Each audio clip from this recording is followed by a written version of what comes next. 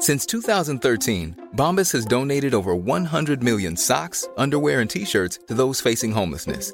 If we counted those on air, this ad would last over 1,157 days. But if we counted the time it takes to make a donation possible, it would take just a few clicks. Because every time you make a purchase, Bombas donates an item to someone who needs it. Go to bombas.com/ACAST and use code ACAST for 20% off your first purchase. That's bombas.com/ACAST, code ACAST.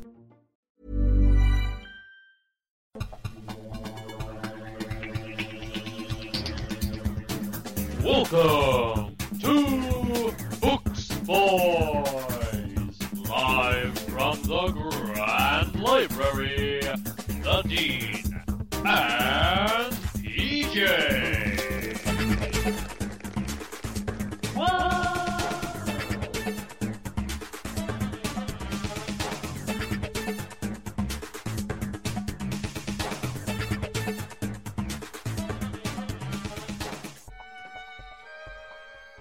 He's PJ. Hello there. I'm the Dean, and we are the Books Boys. We're incredibly sexy book boys today. Oh, who's Very this? sexy sounding PJ. No, that wasn't me. That was. Hello there. I'm here to sponsor the Books Boys. My name is Jeremy, and I listen to these lads every day, and I think they're absolutely scrumptiously fantastic. Thank you, guys. And please listen to them. All right. Well, thanks very much, Jeremy. Jesus, he just came in the door, Dean, and I'm kind of like a bit worried here. I don't know who this guy is. Listeners, this is the kind of life that PJ's leading. Just random people turning up in his house with a sexy voice. It's very nice. He's a fan, but like he is in my house, and it's a bit, guys. A bit of privacy. Yeah, that's worrying. That's worrying. That's worrying. Well, anyway, well, Dean. It's nice to meet Jeremy, and this is the Books Boys show. Get it? Buy it? Books. The one and only. Still don't know exactly what they are, Dean. I mean, I go to a shop and I see toilet rolls, and I'm just wondering, is that the complete works of Shakespeare right there in front of me, or is that Sophocles? I get a bit confused in the old shop. Yeah, I think you can get Sophocles now. It's nice and soft and cushioned and good for the body. And fragrance. They've got vanilla fragrance and jasmine. So you can Jasmine Sophocles. Jasmine Sophocles. Oh Jesus. Get it here first. Well, PJ, shall we get stuck in? Shall I go first with some of the books I've read? Go ahead, please. So what have you been reading? I generally don't know, actually, guys, this time. Usually I have a bit of knowledge. Yeah, I think I didn't tell you this time. Yeah, I didn't tell me this time, so I'm completely unprepared. There will be some surprises. The first one's not a surprise, but there will be some surprises. So the first one is I read Emma, the final Jane Austen. Ah, yes. And I can only say one thing. Thank goodness that Jane Austen is over. I did not like Jane Austen. I'm sorry. I liked Northanger Abbey, but that was pretty much it. I mean, I've never seen a more overrated author or authoress in my entire life. Controversial, Dean. Controversial. I know it's controversial. Like I know it's a controversial opinion, but these are demo books. You know when you're making music and you do a demo, but it's not really finished and nothing really happens in it, and it's a bit flat, and then that's it. That's what Jane Austen is. It needs some production. It needs something in it.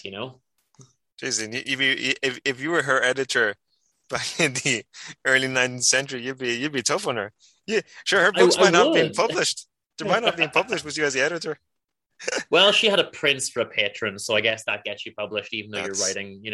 To be fair to her, she came before most of the Victorian stuff, and she laid the groundwork. They just took it a bit further, so she's early enough that she gets away with it. So that's an important point. So, as a literary historian, you do recommend that you read her, right? That's a kind of. I think it's important. We wouldn't have had the Brontes or Dickens or any of that stuff probably without Jane Austen. Yeah. So it's an important link between the Romantic period of poetry and everything and this Victorian novel period. I just don't think that on their own they're really good works. So tell us about Emma. So we've got this girl Emma, and she Emma Woodhouse, and she lives with her father, Mr. Woodhouse, and Miss Taylor's her companion. And Miss Taylor goes off and gets married, and they regret this. And the father, Mr. Woodhouse, he likes to they're living in these little villages and they only know maybe 20 people, and they have very limited world experience. And the father assumes that everyone shares the same opinion as him. So if he thinks that eating something is bad for eating cake is bad for your tummy, then he'll tell everyone, but we don't like cake, it's bad for our tummy. And they'll say, no, we quite want the cake, we like the cake. No, it's bad for you. It will not agree with you. They said, no, it's you that it doesn't agree with. And he'll say, no, it doesn't agree with anyone, because he assumes that everyone shares his experience. So even when there's a wedding, he's trying to tell them not to have a wedding cake, and he's persuading them to the last minute, don't eat that slice. It's going to be bad for you. He just doesn't understand that anyone could have a different opinion than him. And everyone mollycoddles him, and he claims to be an invalid, but no health condition is ever cited. He leaves his house once in the entire novel. And, it's kind of hinted that maybe he could be going a bit more, and there's not really anything wrong with him, but they all pander to him and respect him. And he's a nice character, though. I wouldn't really say anything bad about him. But the main character, Emma, she's a bit immature, but she thinks she's a matchmaker, and she's got this friend, Harriet, and she wants to set Harriet up with someone. Harriet already has a suitor, a certain Mr. Martin. And Elliot says, well, you're above him, so don't marry him. Now, Harriet's not above him. Harriet's an orphan. She's a nobody. They don't even know who her family is. And it turns out they do get in touch with their family near the end, but Harriet's a nobody. But, Emma's just decided that she's somebody. And then she gives Harriet all these ideas above her station. Harriet's trying to get with Mr. Knightley, and that's a disaster because he's way above her station. And she kind of ruins Harriet's life a little bit, even though they're meant to be friends. And, these are soft books, so it all comes good in the end. But I'm not that keen on Emma, to be honest. But you're not very keen on any of the protagonists, are you? From Jane Austen's books. I mean, not really. No, not really. I think that they're, apart from Northanger Abbey, again, Yeah, but you're always kind of complaining about the protagonist. The protagonist this, protagonist that. All right, so Jane Austen does not do good protagonists, except Northanger Abbey, which is considered the least popular of her works. I very controversial. Why? It's the only good one. It's the only good one. Very controversial opinion, indeed. But okay, so go on. Okay, so that's more or less the entire plot. There's nothing else that really happened. The problem with these books is nothing happens in any of them. There's just a lot of intricate conversations about the love story. The only other thing that happens is Miss Taylor goes off and gets married, and her new husband's son from a previous marriage arrives. And he does a bit of wooing, and everyone thinks he's going to be in love with Emma, and then he turns out to be a bit of a rake. And that's supposed to be a big swerve, but I think you see it coming 100 pages before the twist. So I don't think it's fooling anyone. Okay, so not much of a. Yeah, it's not much. So basically, there's no kind of surprises. No kind of. You just kind of know what's going to happen the whole time. Yeah, I mean that is meant to be a surprise, but I don't see it as a surprise. Okay. I mean, in the end, I guess this is technically a spoiler, but you think there's some kind of romantic connection between Emma and Mr. Knightley herself. But it's so clear from the first few pages, and in the end, you wonder if they're going to get together. But I don't think that's a swerve. I think that's been very clear from the beginning. Okay. All right. So and that's more or less it. I mean, there's not a lot to say. The chap's called Frank Churchill, and it turns out he's actually in love with a friend of Emma's. These aren't good characters. He's nice because he's a bit of a rake, and I kind of like that about him. But other than that, there's not really a lot of likable characters. I like the dad because he moans a lot, but in a positive way, And there's a time when they want to put on a ball. They say let's put on a ball, and they go to this guy. This guy says, well, you can have my house. There's 2 large rooms, and they say, well, we need to put the 2 rooms together. And the dad says, oh, it's impossible because when you go from one room to the other, there'll be a draft. And you're so delicate, you couldn't possibly go out in this draft, And then they have to go to all these hassle of covering up the gaps between the doors, and he just assumes that everyone's so incredibly delicate. The interesting thing is about Emma, I haven't read it, but I do believe that Austen said that she's going to, before she started writing the novel, that she was going to write about a heroine who no one but herself would like. So she was going to take someone that no one likes except herself. Like she consciously made that decision, was Emma. Okay, I would believe it because I didn't like her.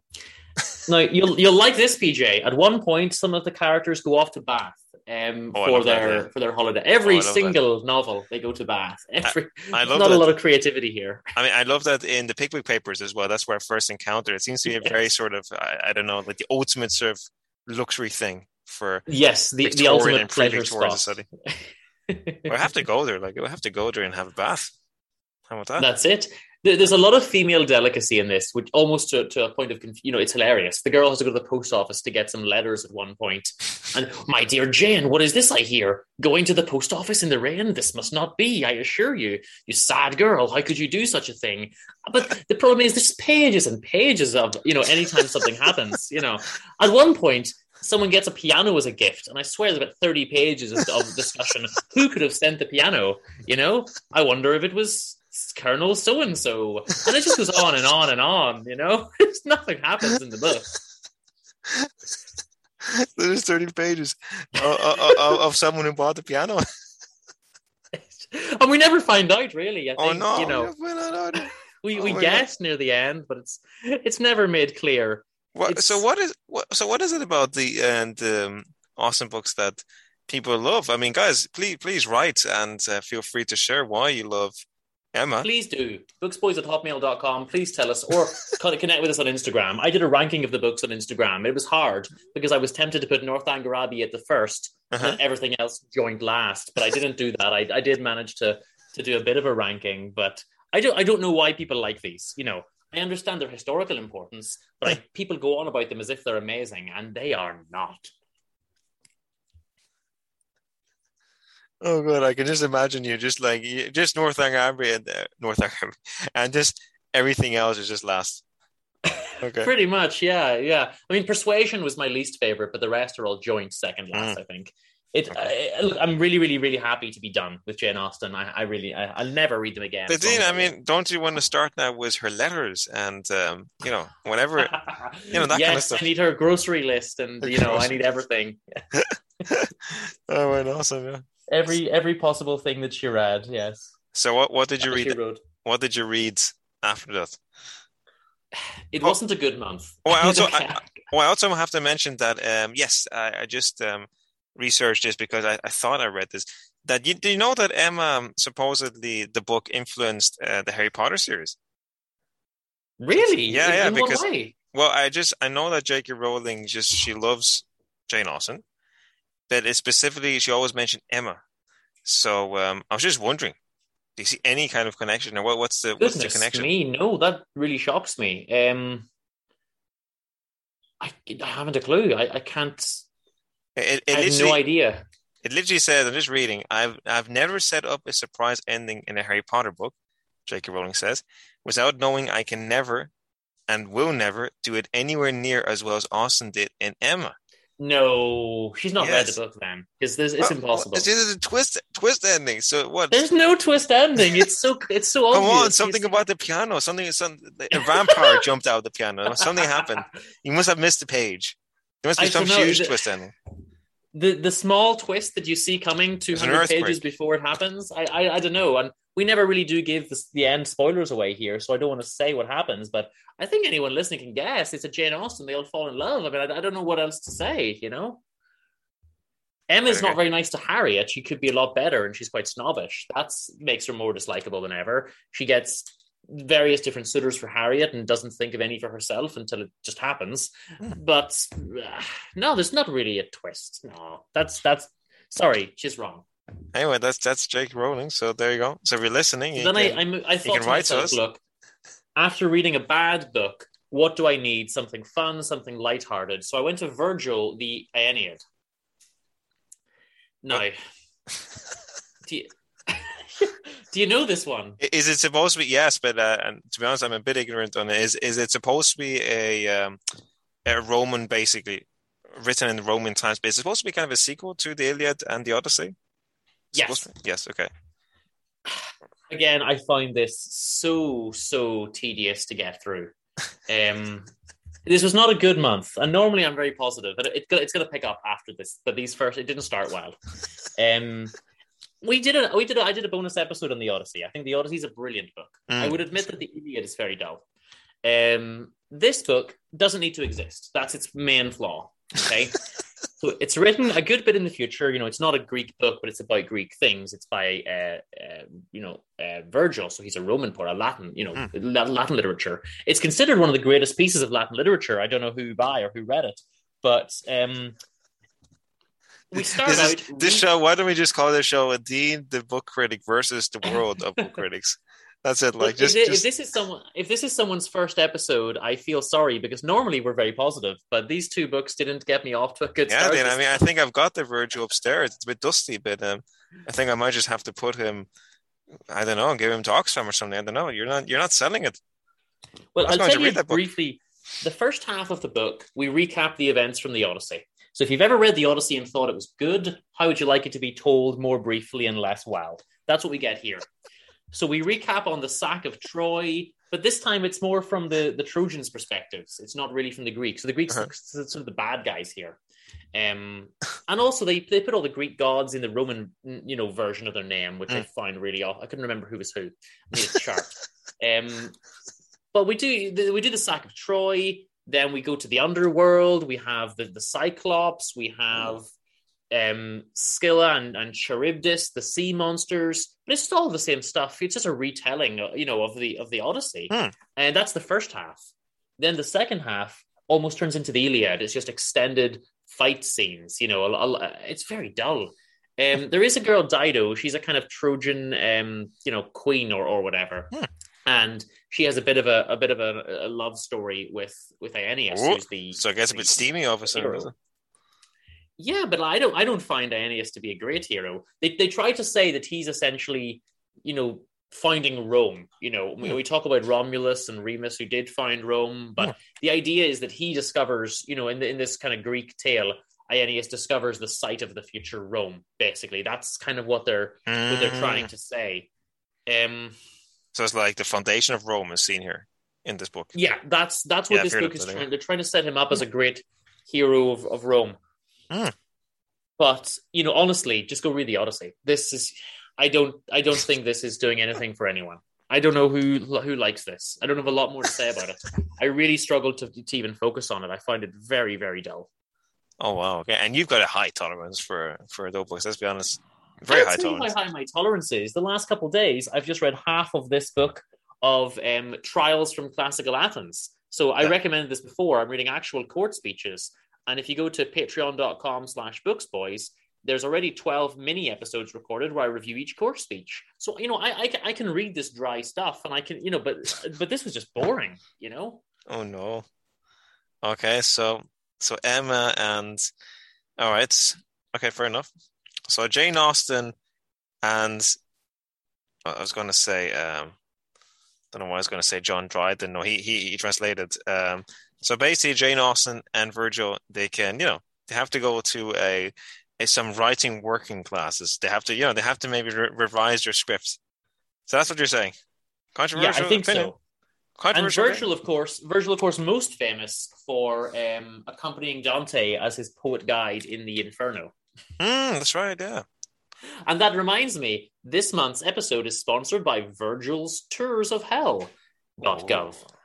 So if you'd like a tour of hell, get onto our good friend Virgil, and when he's not busy writing trash that rips off the Odyssey, he'll give you a tour. So that's our sponsor, Virgil's Tours of Hell.gov. A tour through the underworld. Spooky. PJ, before I move on to the good books I read, why don't you give us something? Well, guys, give me a break from ranting. I haven't been doing too much reading this month. I have to admit, but I have continued on my Odyssey. Do you get it, Ian? I get it. Pippi's adventures in I was going to say in Wonderworld. Jeez, I'm mixing up all the stories. Not Pippi's adventures in Wonderworld. Don't know where that came from. This book is called Pippi Goes on Board. And it's the second book of the Pippi series. There are 3 of them officially, but there are a lot more unofficially, some picture books as well, some by other authors. And this just continues the story of Pippi.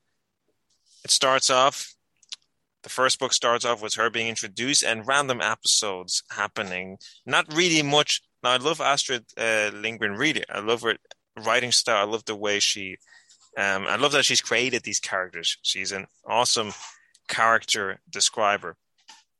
But I don't think she is the best plot necessarily deviser. She doesn't really. The first book doesn't have much of a plot, and the second one does a bit more, but it still sometimes feels episodic. So the second one is about Pippi goes on board. She goes with her father, traveling on sea. So the father is not in the first book, but he's mentioned as this king who's somewhere, they somewhere got lost, but she knows he's not dead. He can't be dead. He's amazing. He's a king. She just kind of knows that he's the king of some tribal islands in the Pacific. And just a little warning, guys. This book has obviously been written in the 40s, because let's just say that there's some kind of very kind of racial kind of stereotypes and terminology. So I mean, like I just formulated very nicely there, but the actual descriptions are very kind of no, this is nuts.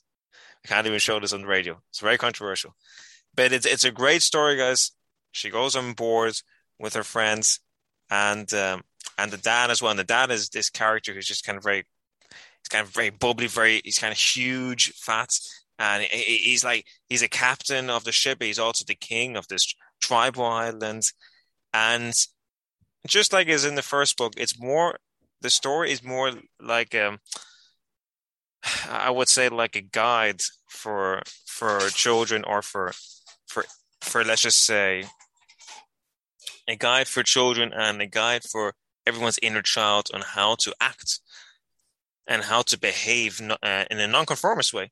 It's been a very controversial book, by the way. The whole series, it's been very controversial in Sweden, at least, when it came out. Right. Yeah, because this surprises me, because I always remembered it just as like a kid's cartoon thing about a stripy socked girl. I never knew that it was so deep or so controversial. Well, yes, it was very controversial because, it just came out in the 40s in Sweden. And, Pippi is a very sort of, she just breaks every single rule there is in society, just everything.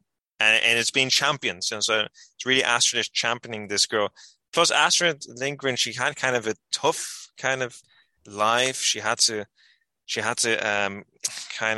put her son in adoption for a few years. She was not well off.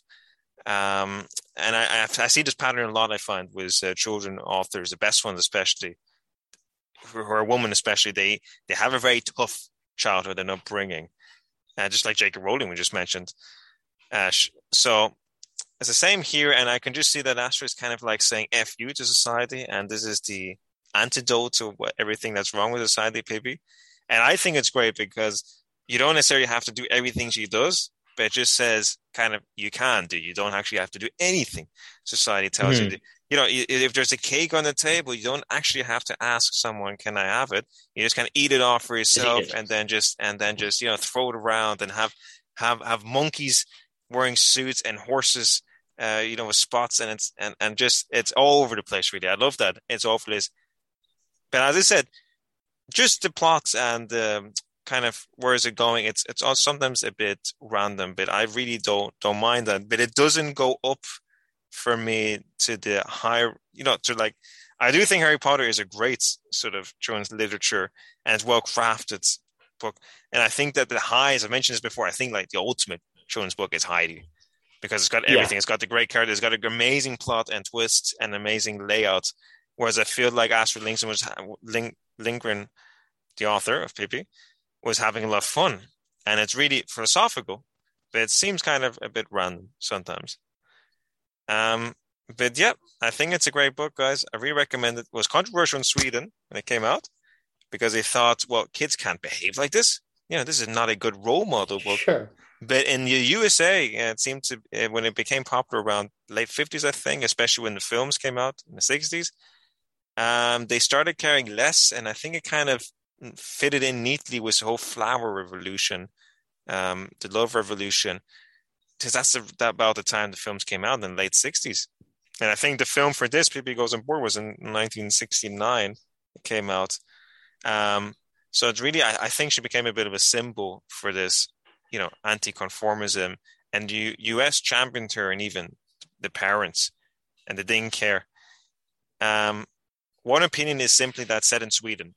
So they just think like, all right, so it's kind of like this, not the USA, so kids are probably not going to behave like this.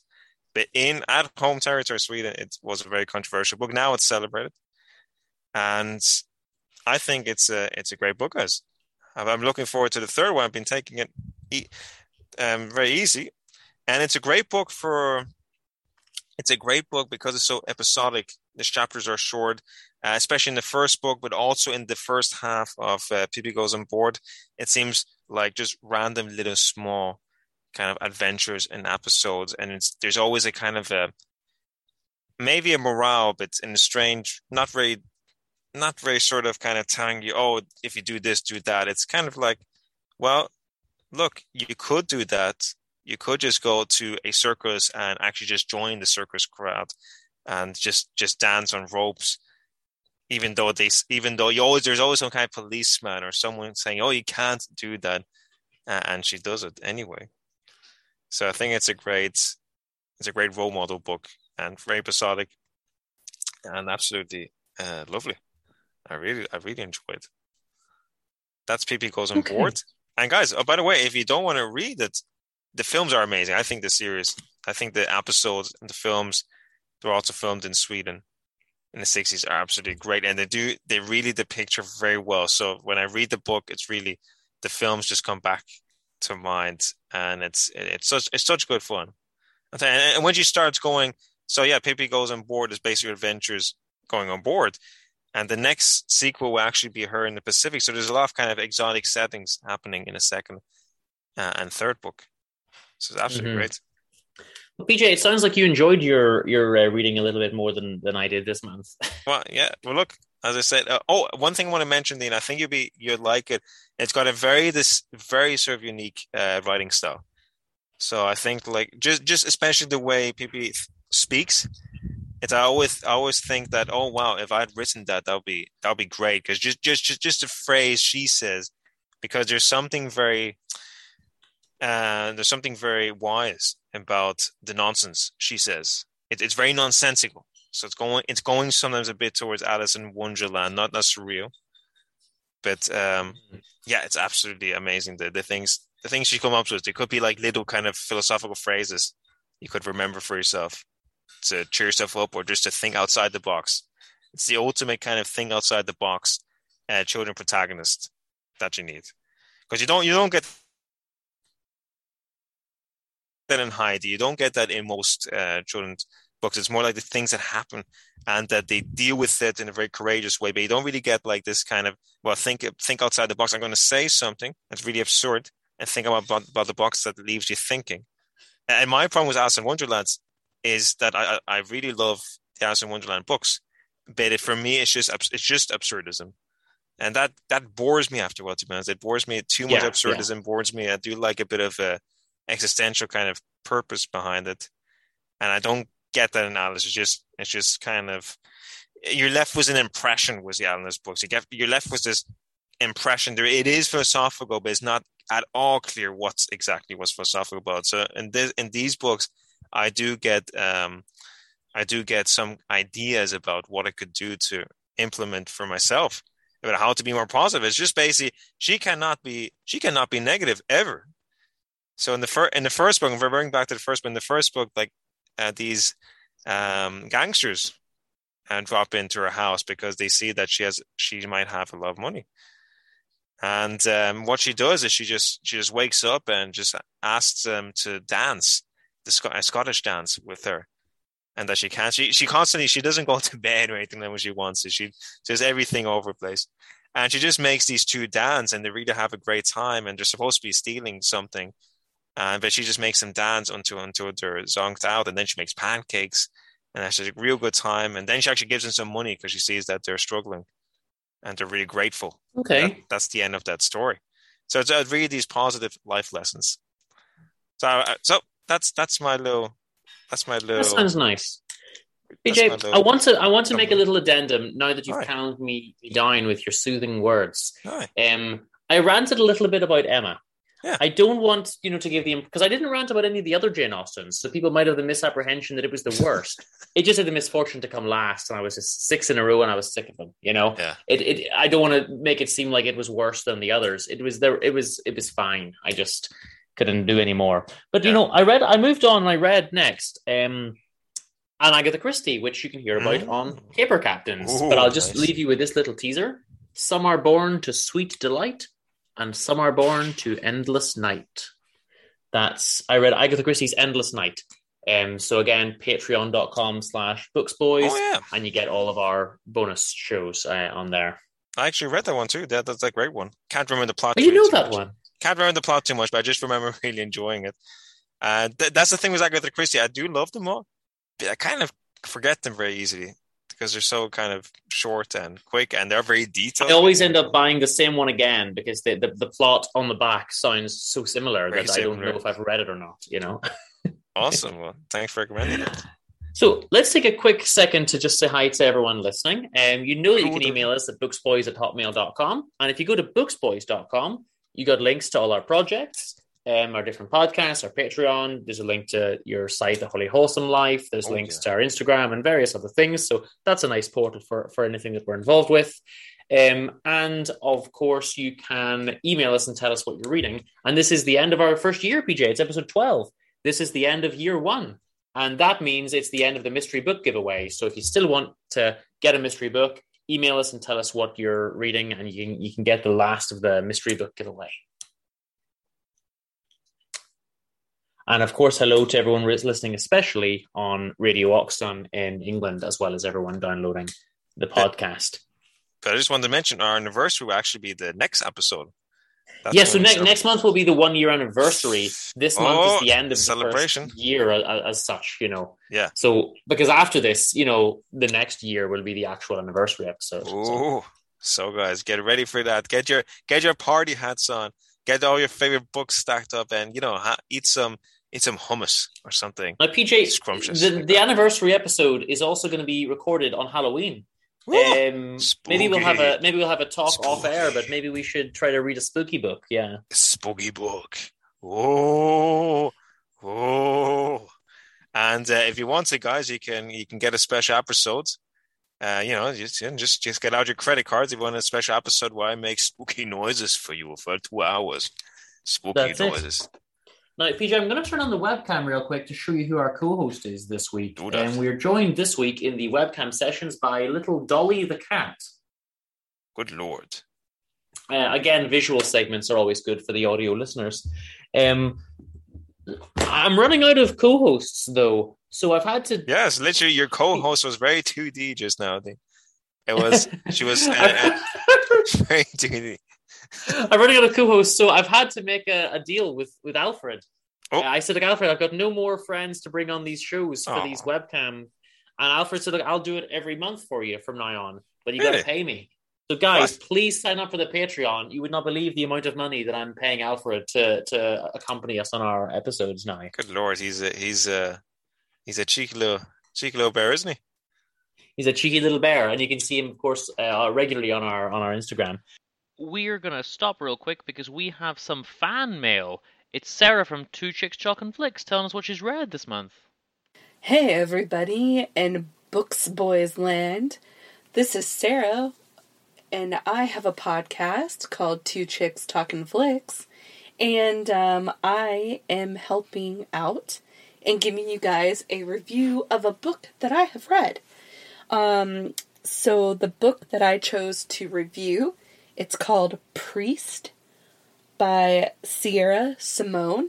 And if you have not read this book, I'm going to forewarn you that it is very, very steamy. It's a highly spicy book. So much so that I actually have had to put it on the back burner because I felt dirty. So dirty reading this book. But it's very, very good. It's about a priest who lives in, I believe, Kansas. And he's very young, And one day this girl walks in to his church, and immediately all those feelings that he has pushed down and not thought about for years, while, being in seminary school and being a priest, are bubbling up to the surface. And she is a temptress, and it's very good. The story between the two of them is just I'm blushing just talking about it. There is a book that I read prior to this one that I thought was very steamy, and it's actually a worse book in terms of content. It's very spicy as well. It's called Smothered, by Christina Wick, and basically that book is about a plus-size girl who gets propositioned by her ex-boss to sit on his face, and that's how he gets his jollies. And that book makes it seem like it's for kindergartners. Priest is just on a whole nother level. I still haven't finished it, but I recommend it. It's a very good book if you're looking for something spicy, or if you love a good love story and you are debating on, do you want to read something that's a little bit more taboo, or just a little different. This is a great book to read. I don't have really much more to say about it. But if you are looking for other options, something, that's a little bit more tame, but is a really sweet love story, it's one that I've read actually twice. It's such a cute book. It's called Reasons I Fell for the Funny Fat Friend, by Casey May and Becca Ann. It's a very, very sweet book about a boy and a girl who get kind of put into a situation together, and it's very, very sweet. I don't want to give a lot of it away, but every title or chapter title is another reason why he fell for the funny fat friend, and it's really, really cute. So I highly recommend it if you're looking for something that's not so spicy. That is a great book to try. So that's all I had. Thank you. And thanks to Sarah from Two Chicks Talking Flicks. PJ, I read one more book. Well, I read two more books, but I liked these two. Okay, so this one, do you remember I didn't like The Mill on the Floss by George Eliot? Indeed. Yeah, I loved Silas I remember Marner. vividly. Which one? Silas Marner. Okay, so I don't know that one. It was written the year after The Mill on the Floss. We're still a little bit before Middlemarch here. But this is, so it's 1861 or 2, I think. And I loved this book. It's quite short, but it's just a nice, heartwarming, delightful story. Nice. So we've got this chap, Silas Marner, and again, they're all set in these little villages and towns in England, and everyone's separated from everyone else, know. And what happens is, where he is, he gets accused of a robbery that he didn't commit by his friend, and eventually he has to leave. And they refer to their village as their country, because it's I left the country and never went back. And he goes to this other village and he just becomes a recluse. And he's not the brightest chap. And at one point he doesn't even know what day it is or what year it is. He doesn't know it's Christmas or New Year's. He weaves and he's just in his little cottage weaving and selling that to the locals. He doesn't talk to anyone. He has no society. He just sits alone in his house day in, day out for something like 15 or 20 years. Okay. And he gathers up a bit of savings. And someone comes in and steals his money. So these two brothers, Godfrey and I can't even remember what the other brother's called. But he's a bit of a rake. Dunstan. And Dunstan, yes. And What's that? Dunstan he disappears, and they don't know what's happened to him, but it does turn out he's died. But he in the process, he steals from Silas Marner, okay? And there's these funny bits. I do like Dunstan, because he says to Godfrey, look, give me your, you can't pay Dad the money you owe him because you lent it to me and it's gone, and that's your fault. You should have known better. He doesn't take any responsibility for anything. And he said, but I'll tell you what I'll do. Give me your horse and I'll sell it, and then you'll have the money. And then he goes and rides the horse and kills it, And he said, well, no, you've got no horse or money, so there you go. He just doesn't care about anything, I quite like that lovable rogue character. Awesome. This book does sound good now. Now you're selling it's nice. This one I genuinely liked. But it is a bit sad with poor Silas. But he loses his gold because Dunstan steals it. And there is a twist at the end, but not for us. We know what's happened. The twist is when the characters realize what's happened. But then he meets a little baby Eppie. She just crawls into his house one day, and he says, well, God took my gold, but gave me a baby. There we go. I guess we're even, and that's it. And he has these really confused ideas that maybe the baby has somehow the gold has transformed into a baby. I love that, actually. That is awesome. But he has the baby, and because I guess this is how adoption works. He just says, well, finders keepers, crawled into my house, I'll just keep it. There you go. Simple. And they find a dead woman, and obviously it turns out the baby was hers, so that's fine. The mother's dead. He keeps the baby and raises it, and it's just so wholesome. She loves him so much. They're skipping around and having a jolly old time, and she brings him out of himself, and now the neighbors like him. He's no longer the weird blow-in from another town, even though he'd been there for 20 years. Now that he's got a baby, everyone chats to him and they like him, and it's brilliant. And of course, she falls in love with a guy, Aaron, because he's the only guy in the village. So that's easy enough. You marry the only available person, and they all just have a nice time. The only darkness is that they find out Eppie is, and it's a slight spoiler, but Eppie's really Godfrey's child. So that's the slight twist. But that happens, or you realize that halfway through the book. It's not a twist at the end or anything. Nice.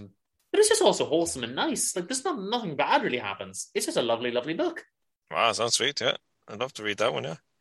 Now, there is a funny bit. Well, go ahead. No, I like that it's short as well. Because sometimes it's just. I do prefer short, concise novels. Sometimes I like a bit of rambling. So that's nice that it's a shorter one, you said, right?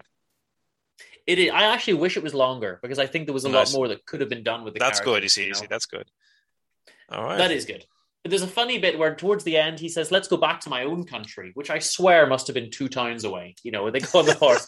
After 25 years, let's go back to my home country, and they get on the horse and travel for a couple of hours. That's something very typical in these Victorian novels, isn't it? Like, I haven't seen Auntie Jane for 60 years. Oh, does she live in India? Bless her. No, she lives 2 towns away. It's a big journey. I got to pack the bags and make sure no one eats the fruitcake and stuff like that. Yeah, that's it. I should say there's some religious themes in this. The 2 towns have different religious ideas, and Silas's town, they do trials by lot. So when they think he stole, they just draw lots, like draw straws essentially, and he loses. And they say, well, God has made it that you've lost. That's his way of telling us you were guilty. So there's no need to look at any evidence. There's no need to talk to any witnesses. We did a game of luck, and God gives us the right result, so you're guilty. So that's, and in the new town, obviously, it's a bit more normal in that sense. They can't believe this kind of thing.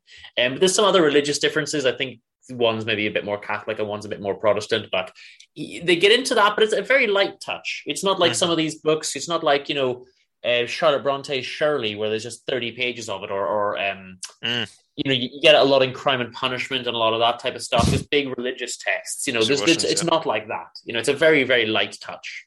Yeah, I believe Tolstoy's last novel, I haven't read it yet, Resurrection. How it goes on about, it's farming manual in Anna Karenina.